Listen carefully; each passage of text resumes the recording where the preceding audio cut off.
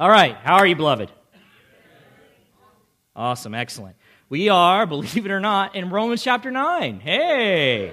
Yeah, I know, it's incredible. Do you know we started, I think, in 2013 in Romans, and we are now at chapter 9. We're making our way through. So if you don't have a Bible, grab one of those blue ones located underneath the seats around you. You can flip that open to page 945. 945. That'll bring you to the text we are in this morning. And we'll be looking at verses 1 through 5.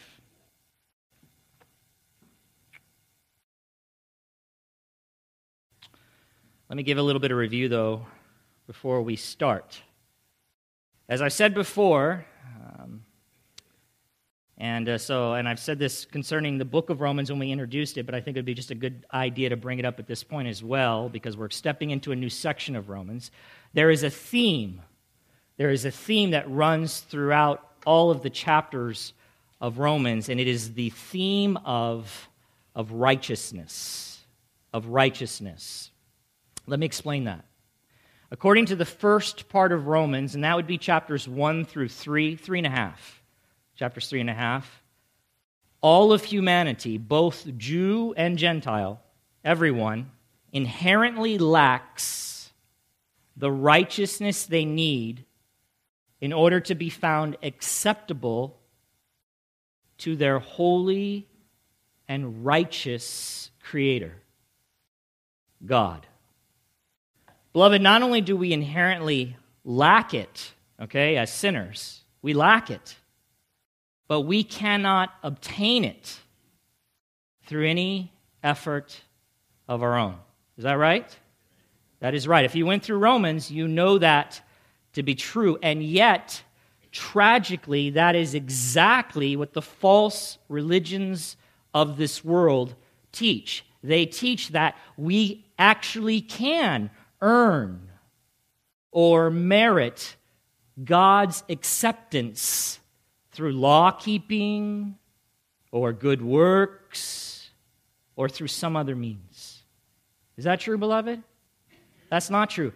But look at all the other religions of the world, all of them, outside of true Christianity, and that is exactly what you will find in one way or another. They give you a system to earn or merit the acceptance of God. It's impossible. It's impossible. Because we lack the very righteousness we need to be acceptable to God. Now, I have frequently referred to this section, chapters 1 through 3, as condemnation. Do you remember that? Condemnation, because it makes it very clear that there is no salvation, but only condemnation for every sinner who remains outside of Christ. You got that? That's kind of the bad news of Romans. That's the bad part of the gospel. It's what makes the good news of the gospel so wonderful, so good, is the bad news that begins in the book of Romans. So we lack righteousness. Then in the next part of Romans, chapters 3.5, specifically 3:21 through the end of chapter 5, so that's the next section. Remember, there's this theme of righteousness. I'm explaining that to you now. Paul describes how sinners become acceptable to God and forever escape his deserved condemnation. Isn't that wonderful? And that is through the gracious and saving act of God called, yes! This side of the room has been paying attention, or this side is just sleepy, I'm not sure. Justification, beloved. Wonderful word. Wonderful, wonderful word. The sinner, by God's grace alone, through faith in Christ and His saving work on their behalf, is fully forgiven of all of their sin. That's amazing. And imputed, big word or word we don't use very often, or credited with the righteousness, here it is again, that they so desperately need. That is the very righteousness of Jesus Christ, the one we've been worshiping this morning. So the sinner, listen, the sinner who has no righteousness on their own, who is inherently unrighteous, the sinner who repents and puts their faith and trust and hope in the good news of the gospel, that is, the person and sacrifice of Jesus, is instantly given a new and glorious status before God. They no longer stand condemned, but they are justified. They are at that moment of their salvation, at that very moment, they become beloved. By God's gracious act, through Christ, they become just before God. Is that amazing? The sinner becomes just before God. They are made eternally right with God. This is not a temporary thing, beloved. It's an eternal rightness. And it's, again, not because of something they have done, but because of their saving faith in Jesus Christ and what He has done. What He has done. That's why we worship Him, beloved. He's worthy. He is worthy. In the next section of Romans, that's chapter 6 through 8. We learn about something else. It's the subject of, do you remember that word we brought up so many times? Sanctification. Someone is looking for some stars this morning right over here. I am telling you. He is on it. He is bailing you guys out. Which is a progressive work of God. Again, review. A progressive work of God and man, right? It's cooperative. That over time makes the justified believer. That's what we are as Christians. We are justified believers. Beautiful. It makes the justified believer, the Christian, more and more free from sin, and like Christ in their actual lives. So then every true Christian will, to one degree or another, according to the Word of God, by the power, not their own power, but by the power of the indwelling Holy Spirit, they will manifest or display the righteousness of Christ. The righteousness of Christ in their lives. You see how this theme of righteousness keeps running through the book of Romans? That's what I'm trying to show you anyway, okay? And the Bible's very clear about this, beloved. I know some people aren't, but the Bible's very clear. All those who have been justified will also be sanctified. I could preach that over and over and over again because I feel like I need to, especially in our day and culture where we have people professing to be Christians, but there's no evidence of any sanctification. Beloved, if there's no evidence of any sanctification, there was never justification. It's two sides of the same coin. Justification, sanctification, that coin being the coin of salvation. Are you with me? Good. Then in the last part of Romans, chapters 12 through 15, Paul addresses several important ways in which the Christian can and should exercise and practice righteousness. Righteousness, okay? But I left out the section we have now arrived at. I left that out. That is Romans 9 through 11. Do these chapters also have something to do with the theme of righteousness? They do. I believe they do. In the fact that in them, Paul provides a solid defense, a solid defense of God's righteousness. Of God's righteousness. What do I mean by that? I mean that in these 3 chapters, and remember they're a unit, they go together. So we don't want to pull one apart from the other. We need all 3 to really get this message. Just remember that. I'm going to say that more than once as we move through them. It's 9, 10, and 11. They go together. Paul carefully explains in these 3 chapters that God has been and will be righteous in all of his dealings with his chosen nation, That is the nation of Israel. Of Israel. How many of you just sometimes wonder about that nation? Maybe you don't know a lot about it, or you're not sure what's going on with the nation of Israel, or what it even means in the context of God's plans and such. You ever wondered those things? Okay, one person was being honest. Excellent. I'm sure a lot of you have maybe wondered about that, or maybe you've been exposed to those things. We're gonna learn about it. We're gonna learn a lot about it as we move through these next 3 chapters. So listen, what that means, and by the way, remember I've told you before that a lot of people, for some reason, especially Christians, avoid the Old Testament like a plague, and they spend all their time in the New Testament. That's a huge mistake. If you read the Old Testament, you know what you're going to come into contact with over and over and over again? Besides God and His character, and it's so important, those things are so important, you're going to come into contact with this nation called Israel. Israel. It's no small thing, beloved. No small thing. So listen, what that means, when I say that God has been righteous in all of His dealings with His chosen nation, the nation of Israel, and that's what Paul is striving to show us in these 3 chapters, what that means in part is that He has never gone back, nor will He, on the special promises He made to them. But why would someone even think that, or might think that He has, or that He will? In other words, why does Paul have to defend God's righteousness in this manner? Or this matter? Well, listen, because, you're going to learn some stuff today, I hope. Listen. Less preachy today, more teachy, okay? More teachy. We'll get into the preachy. More teachy today. So put your teachy heads on. God's promises to the nation of Israel, listen, God's promises to that nation were connected inseparably by God to the Messiah.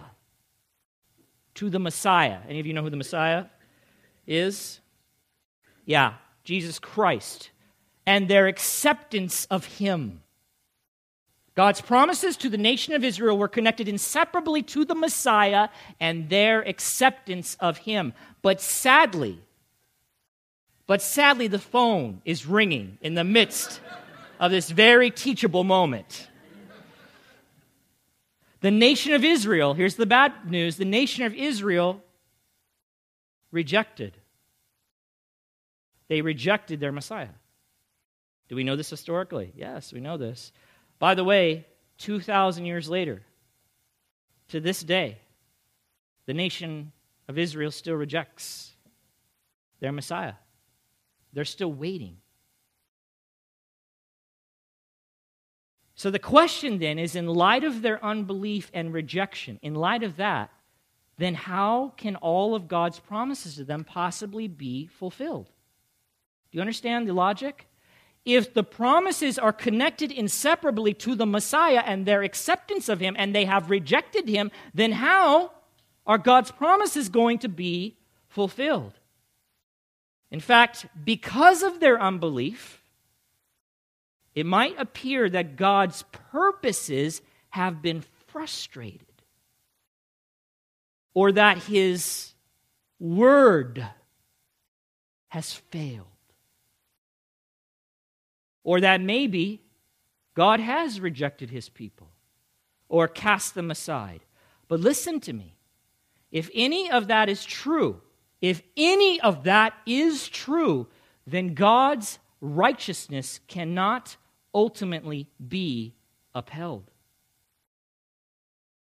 And beloved, that is something that is absolutely relevant to all of us. Maybe you're sitting here this morning and you're thinking, okay, he's going to talk about Israel. I'm not Israel. No, you're not. You're not. We'll talk about that in a second. You're not. I'm not. So what do I care? You should care. It's a very important matter. Listen, if it is true that God can't, He's unable, or won't, He chooses not to, fulfill His promises to Israel, if that is true, then how in the world can you and I be certain that He will fulfill His promises to us, the church? Huh? Right. So for instance then, And we just spoke about this in chapter 8. How can we be confident that nothing will be able to separate us from the love of God, which is in Christ Jesus our Lord? How can we really be confident? Or that we who are justified will ultimately be glorified, just as God promised in chapter 8. If God's promises can ultimately go unfulfilled, we can't be certain, beloved. Do you see how important this is? Israel is no small deal. Israel is not just a side note. It's very, very important. And so we're going to look at that. By the way, some have, and this is what I was mentioning earlier, some have, and when I say some, Christians, have tried to resolve this problem of Israel's unbelief by suggesting that the church has replaced Israel in God's plan. They have replaced Israel in God's plan. This is referred to as replacement theology. Replacement theology. And if you've never heard it, great. But if you have or you do, I want you to know it's not accurate. And so they would say the promises made to Israel have been transferred to us in some way, making the church the new Israel. Making the church the new Israel. Beloved, that is just absolutely not the case. I'm going to show you that. I'm just saying that to you now, but trust me, I'll show you that that is not the case. God has always had a glorious plan for the nation of Israel, and He has not gone back on it. Nor has their unbelief frustrated His plan. It has not. And hopefully that will become very clear to you as we make our way through these next 3 chapters. So let's begin to look at this issue now by reading the first 5 verses of chapter 9. And the first 5 verses really kind of just the introduction into this section. We're going to get into some really heavy stuff starting next week. We're going to talk about election, all of these things. But I want to make sure that those things are understood in their proper context. Paul is talking here about Israel, first and foremost. So beginning in verse 1, Paul says this, look in your Bibles, chapter 9, I am speaking the truth in Christ. I am not lying. My conscience bears me witness in the Holy Spirit that I have great sorrow and unceasing anguish in my heart. For I could wish that I myself were accursed and cut off from Christ for the sake of my brothers, my kinsmen according to the flesh. They are Israelites, and to them belong the adoption, the glory, the covenants, the giving of the law, the worship, and the promises. To them belong the patriarchs, and from their race, according to the flesh, is the Christ, who is God over all, blessed forever. Amen. Inside of your bulletins, you'll find an outline. And so what we're going to do this morning is simply ask and answer 2 questions so that we might understand the significance of Romans chapters 9 through 11. Okay? Very simple, very introductory to the matter we'll be looking at as we move through these chapters. So the first question we're going to ask and answer is, what was the cause of Paul's great sorrow? And second, what is true of those Paul had this great sorrow for? You with me? Okay. What was the cause of Paul's great sorrow? Or to put it another way, that's the first question. What were the circumstances, the historical circumstances that gave rise to this great sadness and continual grief in Paul's heart? What were they? Well, before we consider that, let's look back at the first verse, okay? Look back again, verse 1. I am speaking, Paul says, I am speaking the truth in Christ. I am not lying. My conscience bears me witness in the Holy Spirit. All right. Paul wants his readers to know that this sorrow of his that he's going to express, this sorrow of his is absolutely sincere. That there is nothing untrue or fake about his grief. So to demonstrate that, he says that he speaks as one who is in Christ, or that is to say, united to Christ. Or you might understand it this way, or in the presence of and accountable to the one whose very nature is truth. Is truth. Not only that, but Paul's conscience, aided by the indwelling Holy Spirit, gave assurance to Paul that he was entirely genuine or truthful in what he said. Or to put it another way, what he said was said in good conscience. In good conscience. It was true. It was sincere. And he wants to make that clear. But why does Paul place such emphasis? You know, it's like when you approach your children, you approach your kids, you're like, all right, tell me the truth. And they start to tell you, and then they're like, I'm not lying, I'm telling you the truth. And so we might think, oh, they're definitely lying.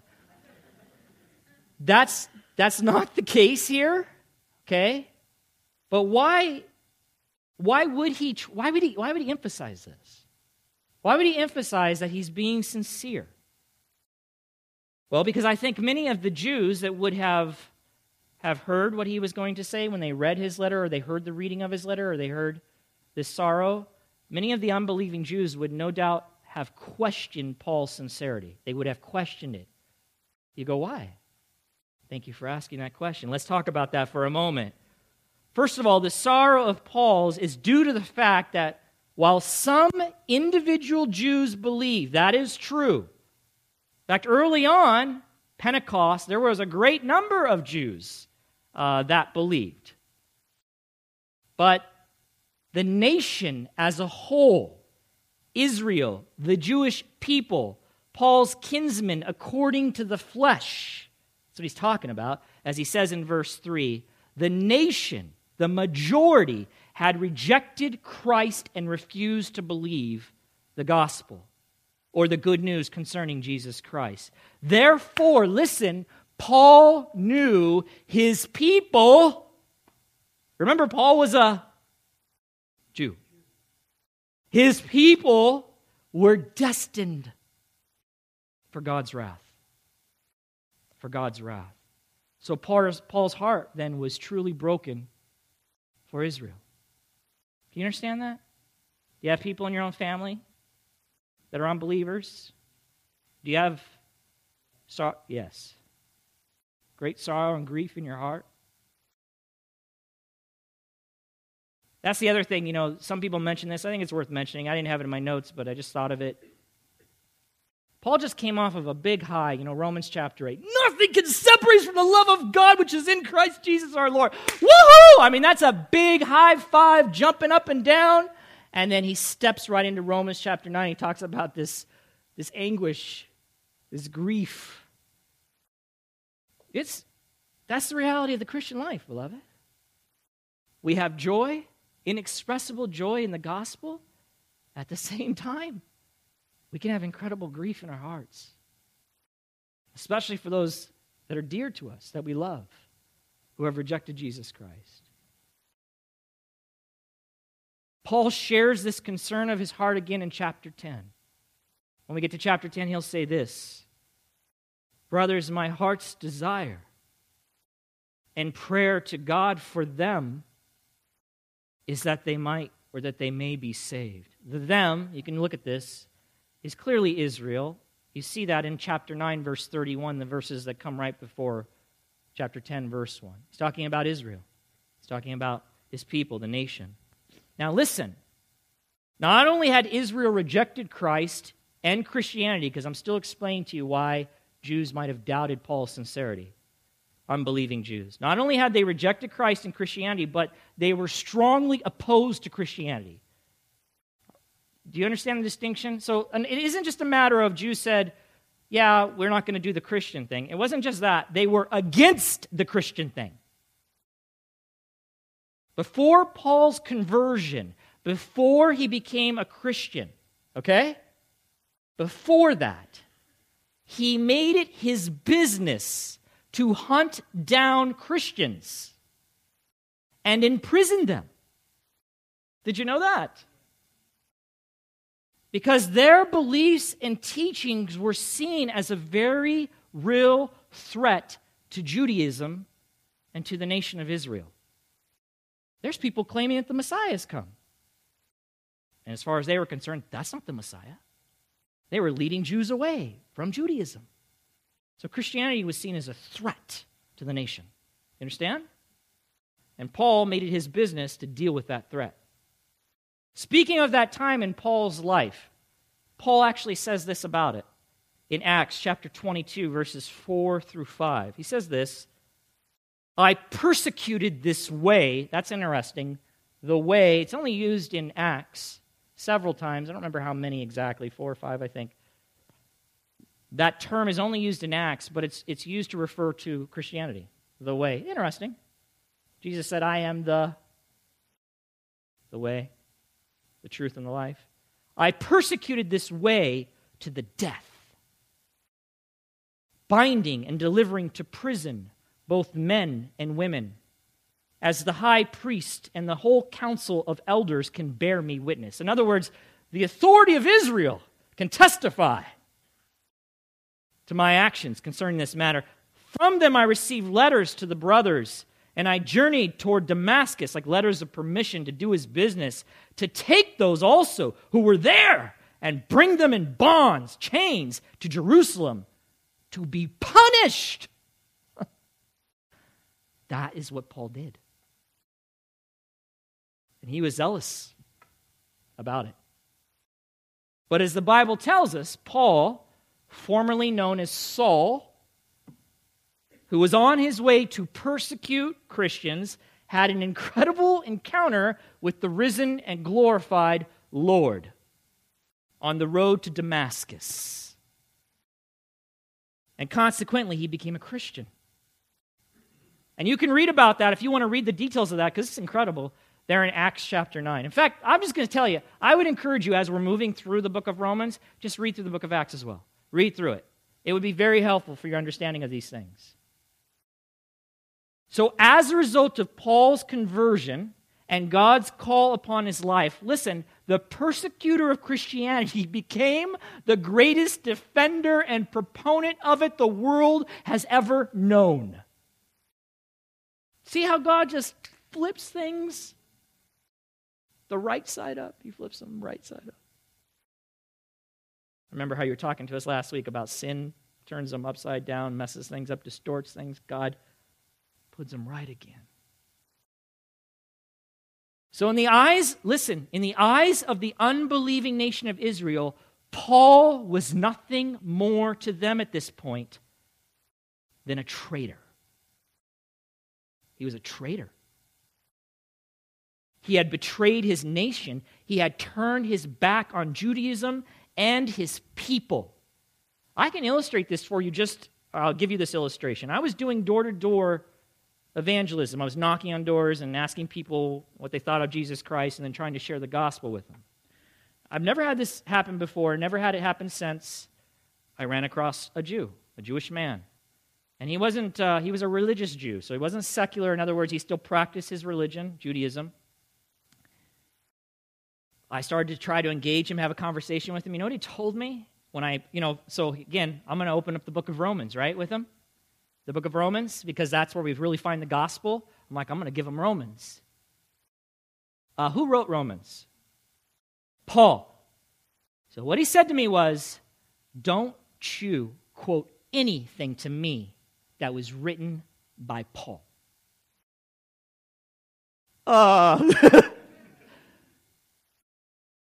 And he told me why. Paul was a traitor. Paul was a deceiver. As far as they're concerned, Paul was wicked because he turned on Judaism. That's how they see it. So I'm thinking, well, Paul wrote most of the New Testament. Wow. Anyway, our conversation didn't go very much farther than that because but do you understand what I'm saying? This is modern day time. It's been that way. It's still that way. So in light of those events, the unbelieving Jew may have questioned, I'm going to say he did question Paul's true heart sorrow or heartfelt sorrow for them. Yeah, right. The traitor doesn't care about us. You see? You see why Paul has to start out the way he does? But beloved, it was real. It was genuine. It was an authentic love. And listen, it was so strong, so intense, that Paul in verse 3 essentially says that if it were possible, he would be willing to surrender his salvation and be damned to hell if it would somehow mean salvation for the unbelieving people of Israel, for his kinsmen according to the flesh. Hello?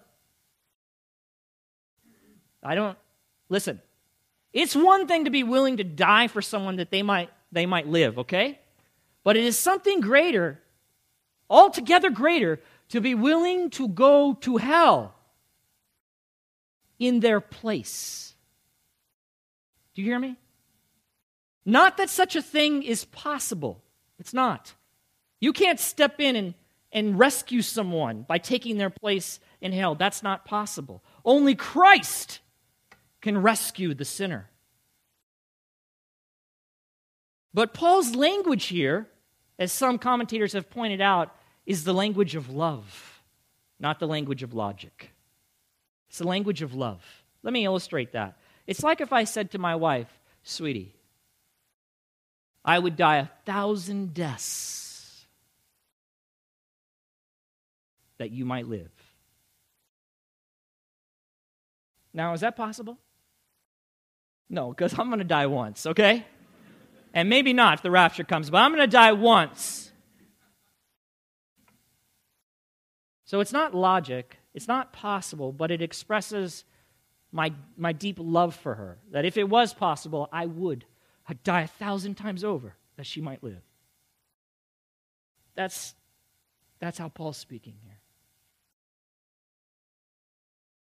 So to recap, what is the cause of Paul's great sorrow? What is it?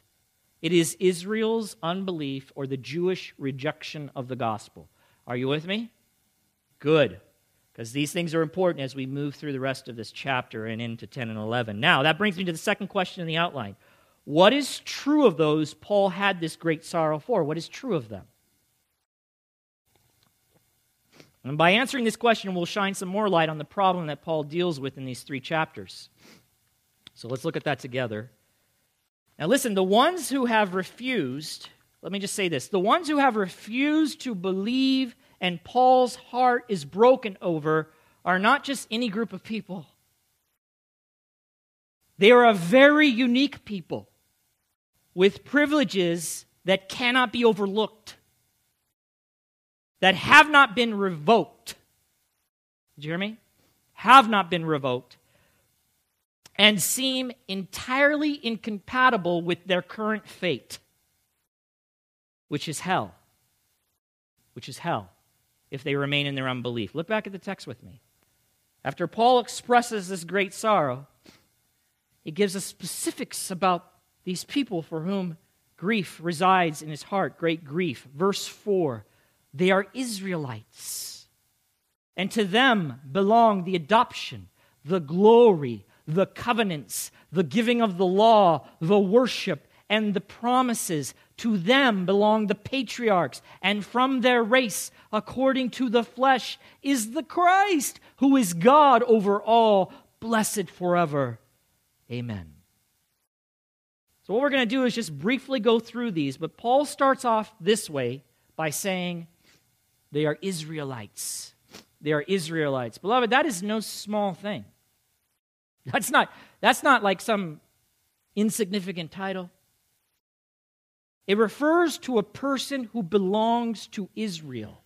Israel, or more importantly, a people that were chosen by and belong to God. Huh? Very significant. Paul says in Romans chapter 11, actually beginning in right before that, chapter 10, verse 21, he says, but of Israel, he says, he's talking about the Lord now, the Lord says, all day long I've held out my hands to a disobedient and contrary people. Then in verse 1, Paul says, I ask then, has God rejected his people? By no means. For I myself am an Israelite. We'll get to that. But I just want to show you, these are God's people, Israel, okay? Paul goes on in verse 4. And to them, who? Israel. Israelites. To them belong the adoption. Now, what does that mean? Many Bible teachers see this simply as a historical reference to the fact that God has referred to the nation of Israel as his son. As his son. You can see that in Exodus chapter 4, verse 22. There it says, "Thus says the Lord, Israel is my firstborn son." Wow. Okay, that's quite a privilege, right? For God spoke of no other nation in that way, beloved, just in case you were wondering. He didn't speak of any other nation in that way. But I think there's something more to what Paul says here than that. I think there's more. The word translated adoption here in chapter 9 is the same Greek word that Paul used, and maybe you'll remember this, in Romans chapter 8, verses 15 and 23. He also uses it in Galatians chapter 4, verse 5, and again in Ephesians chapter 1, verse 5.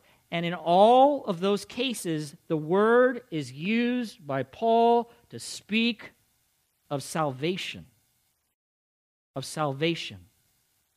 Additionally, Paul speaks of adoption as not having belonged, like something in the past, but rather belonging to the nation. It belongs to the nation as if it was a privilege they still possessed. Okay? You with me so far? So this then only adds to the apparent dilemma that Paul must address. In other words, listen, how can it be said that adoption belongs to the Israelites when the nation as a whole remains hardened in their unbelief, when they have rejected their Savior? How can that be said then? That's a good question. We know that all who remain in unbelief are condemned, right?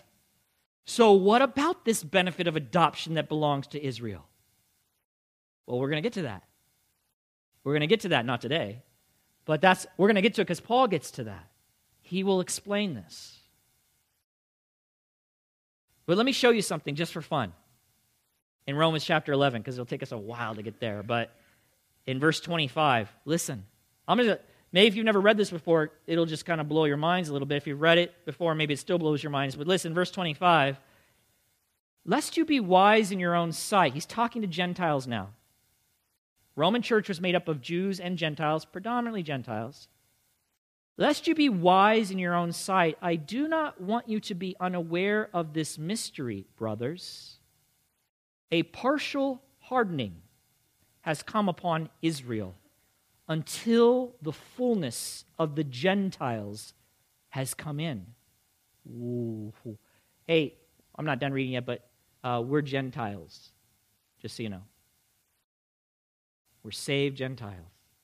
A partial hardening has come upon Israel until the fullness of the Gentiles has come in, until every last Gentile that God has elected comes in through faith in Christ. Okay, I can't wait to all right. And listen, verse 26. And in this way, all Israel will be saved. Future tense. As it is written, the deliverer. That's the Messiah. That's Christ, beloved. The deliverer will come from Zion. He will banish ungodliness from Jacob. That's a reference to Israel. And this will be my covenant with them when I take away their sins. I can't say anything because it'll make me say other things. So I just wanted to show you that. But we're going to get into it. All right, let's go back. And to them belong the adoption. What else belongs to them? The glory. The glory. Next, Paul says the glory belongs to them, right? The glory. Now listen, it may simply be a historical reference to the manifestation of God's presence with the Israelites as recorded in the Old Testament.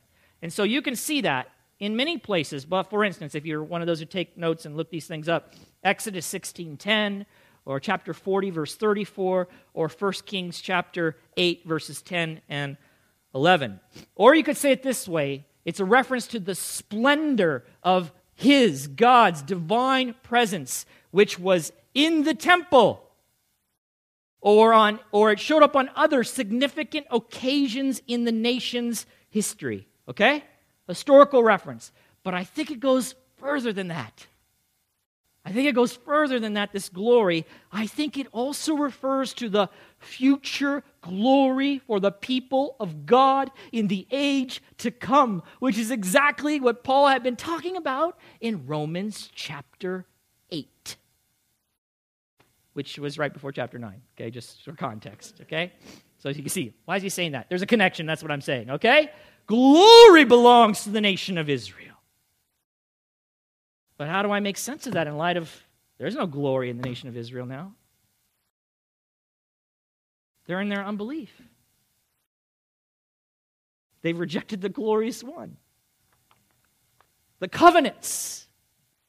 All right? Adoption, glory, the covenants. God made specific covenants with the nation of Israel. And in these covenants, God promised that certain things would occur.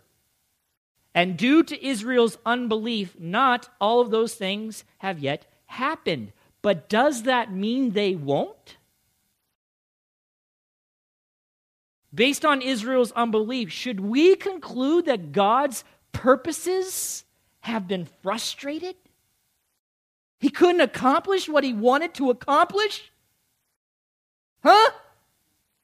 Because if that's what we have to say, then beloved, we're in trouble. What if he can't accomplish his purposes for us? I've been hammering away that those who he saves, he will bring them to the end. Those who he justifies will be glorified. Why? Because I'll make sure of it? Right? No way, man, because God makes sure of it. So I better be sure that all of his purposes will come to pass. You see what I'm saying? That's why the nation of Israel, that's why this is such a dilemma. If you don't understand what Paul or what God is doing in history with this nation. And that's what Paul explains in these 3 chapters. You get it? Oh, how about this? The giving of the law. The giving of the law. It's just one after another. To Israel, God gave his law. And in chapter 7 of Romans, Paul calls God's law, do you remember? Holy and righteous and good. Beloved, that was a privilege beyond privileges. No other nation was given the law of God. It was to Israel that the law of God was given. How about the worship? The worship was given to them. What is that? It's most likely a reference to their sacrificial system. To their sacrificial system that God gave to the nation of Israel to observe. By the way, it was a system that pointed to their need for a Savior. And God sent the Savior and they rejected him. And the promises, the giving of the law, the worship, and the promises, God made promises to the nation of Israel, not the least of which was all of the promises associated with the Messiah.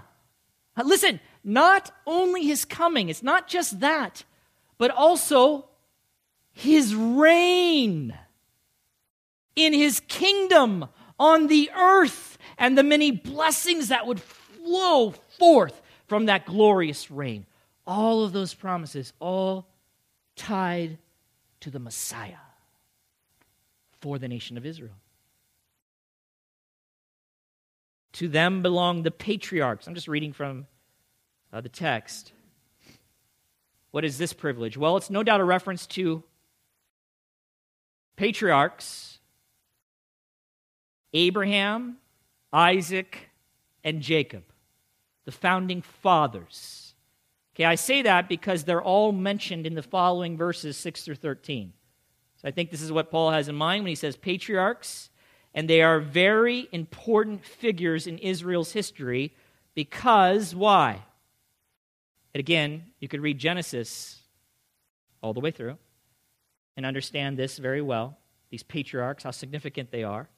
But they were very important figures in Israel's history because God loved them, okay? An undying love he had for them, and gave promises to them that extended to their descendants. Who's that? The Jewish people. Beloved, without a doubt, all of these privileges together clearly point to this: the surety of Israel's salvation. That's the point. But how can that be in light of the persistent unbelief? Huh? Well, answer me, because I want to know before I have to go through the text next week. No, I'm kidding, guys. I'll answer that for you, but that's the question. That's the question. That is the problem. Do you understand the problem?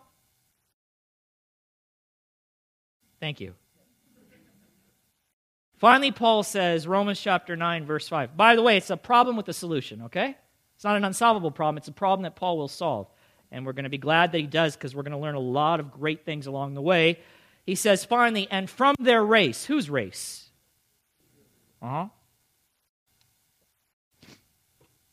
According to the flesh, through physical descendants, is the Christ.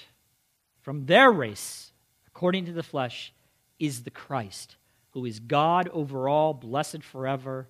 Amen. That's just a great passage, period, in so many ways, but it exalts Christ. Not only is Christ a Jew, but he's God. He's God over all. To Israel belongs the greatest privilege of all. Through them, through their lineage, the Savior of the world came. Jesus the Christ, who is God over all. And yet, the majority of the Jews had and have rejected Christ. So what are we to make of that? I mean, how could that be? Does that mean that the Word of God has failed? Well, look at verse 6. Look at the beginning. Look at your Bibles. Look at verse 6. What does Paul say? What's he say? Right. Look, he's saying, listen, so he just said all that. He gave you the problem. They're unbelieving. My heart is broken, but to these people belong these incredible privileges. What do we make of this? You are wondering? It's not as though the Word of God has failed, and I'm going to explain to you why. And that is what is laid before us in the remainder of this unit, chapters 9 through 11. Are you excited about it? Yeah. You could say this about that statement, that this half was excited. What's going on over here, I'm not sure.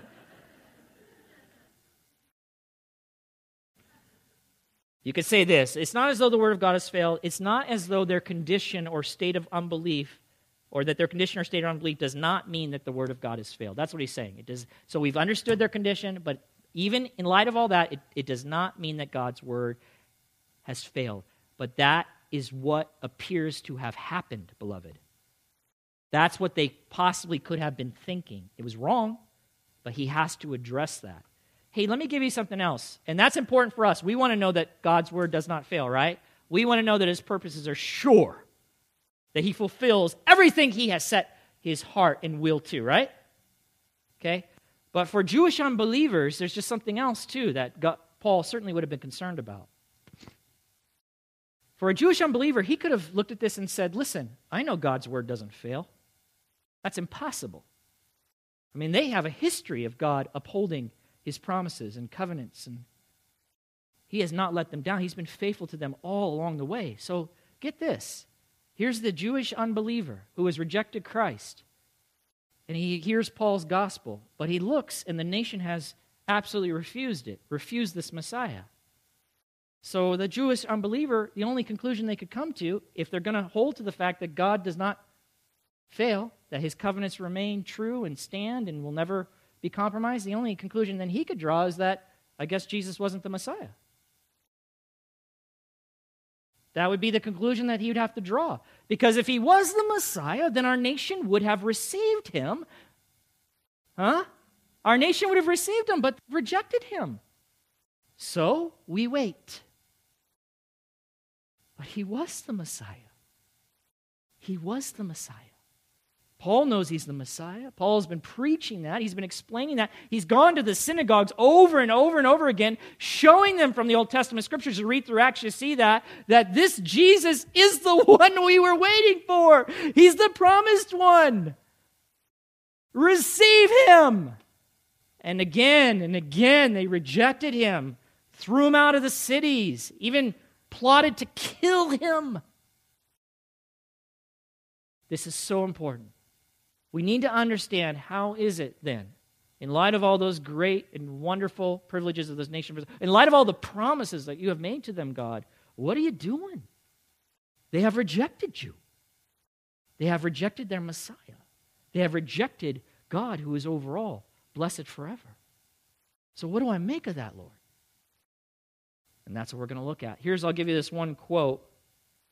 And really, it's no small issue, because what's at stake is the very integrity of God. This is one writer, he says this: there is the question of the righteousness, that's what's being addressed here, the question of the righteousness and integrity of God, for it would appear that he has purposed that which he failed to bring to pass. It would appear.